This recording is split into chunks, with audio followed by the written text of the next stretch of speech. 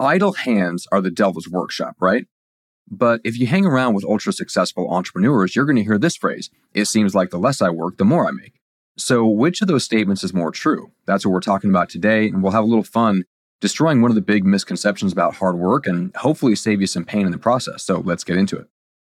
So when you hear that phrase, the less I work, the more I make, how does it hit you? For a lot of the people that I grew up with, people working regular jobs, it feels really icky. They perceive it as coming from some fat cat boss who sits around telling them what to do. And if you're in the States, it really hits you. The whole idea of work being easy might seem like an assault on the Puritan work ethic, which, coming from my background, being raised as a pastor's kid, I can tell you is absolutely true. We were raised with the idea that work purifies the soul. I think a lot of Americans were, which is where that phrase, idle hands are the devil's workshop, comes from. So when you go to start a business, you bring all of those misconceptions about work ethic with you, right? If you're not careful, those misconceptions are going to keep you from the next level. For any goal that you have in life and in business, there's a bunch of possible paths to get there. And when you look down those paths and you see one that's more difficult than the others, it's really tempting to think that the hardest path must be the right path. And really, it's just because it's hard. The same thing happens when something in your business isn't working. Sales are down, or your marketing isn't getting you the opportunities you want, your program or your product just isn't clicking, whatever. Your work ethic can spring up inside and just say, oh, I just need to buckle down and work harder, more calls, more emails, more, posts on Instagram, whatever. It's like humans have this weird pathological need to suffer. I'll leave that to the philosophers. But here's the big idea for today. Just because it's hard doesn't mean that it's the right thing to do. Look at Microsoft. When Apple was on the ascension, Microsoft chose the hard work of competing with Apple in the realm of MP3 players and smartphones. That was a very hard thing to do. Well, was it the right thing to do? Obviously not. The Microsoft Zune MP3 player was a good product that came out too late. And the Microsoft smartphone was just a complete spectacular failure, a giant squandering waste of time, energy, and capital. Now let's bring it down to the lifestyle level. Say you have two people who got married young and then realize that they've grown in completely different directions and now they are incompatible at a fundamental level. A lot of people would tell them that the virtuous path is to stay together, do the hard work. After all, it builds character.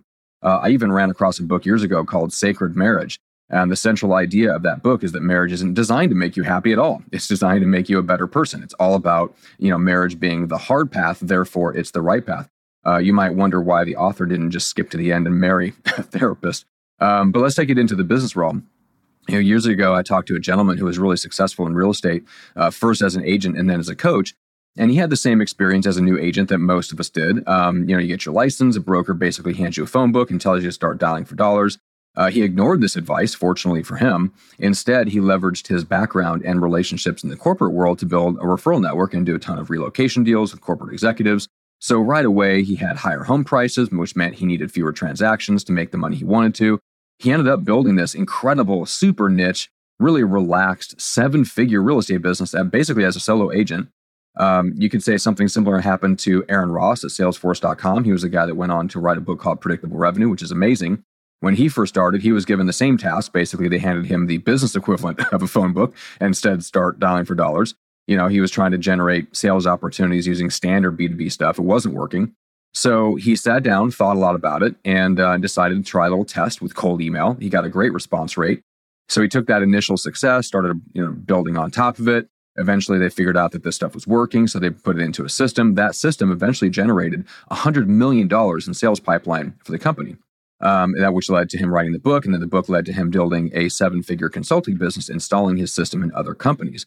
Now, what those last two stories have in common is that each of them chose not to go down the quote-unquote hard path. They could have kept banging their heads against brick walls, which is exactly what a lot of people in their world would have preferred, the brokers and bosses that told them what to do. But instead, they took a different path. And it was really one, that required a different form of hard, right? It's hard thought rather than hard action. And that brings it to you and me. We all want to get to the next level, whether it's influence, impact, income, whatever. We all want to do it without giving up our lifestyle and our integrity. So in my opinion, I think we should make the best decision for our business, regardless of which path seems to be the hardest or which would test our work ethic the most. When we're looking to get to the next level, everyone around us is going to have opinions on the best path to get there. And someone is going to step up and, challenge our work ethic and our strength of character, our ability to suffer in pursuit of our goal, even the ability to change who we are, right? Someone is going to challenge that. And it's going to be very tempting to give into that and take on that challenge just to prove that we can. That doesn't mean it's the right path for you or the business, because getting to the next level isn't about taking the hardest path. It's definitely not about taking the path that requires you to change who you are or do a bunch of things that completely drain your energy because they are unnatural to you. Because if you get to the next level based on doing things you hate, it's only a matter of time before you fall back down to the level that you were at. Warren Buffett said, if you do things and you base your success around things that are painful and unnatural for you, even if it succeeds, you're going to have a very painful and unhappy life. And I think he's right. Right? There's more than one path to success. And just because something is hard doesn't mean it's the right thing to do. So let's finish with this. Most of us have limitations on our energy. Maybe you're like me, you deal with things like chronic fatigue or autoimmune disorders.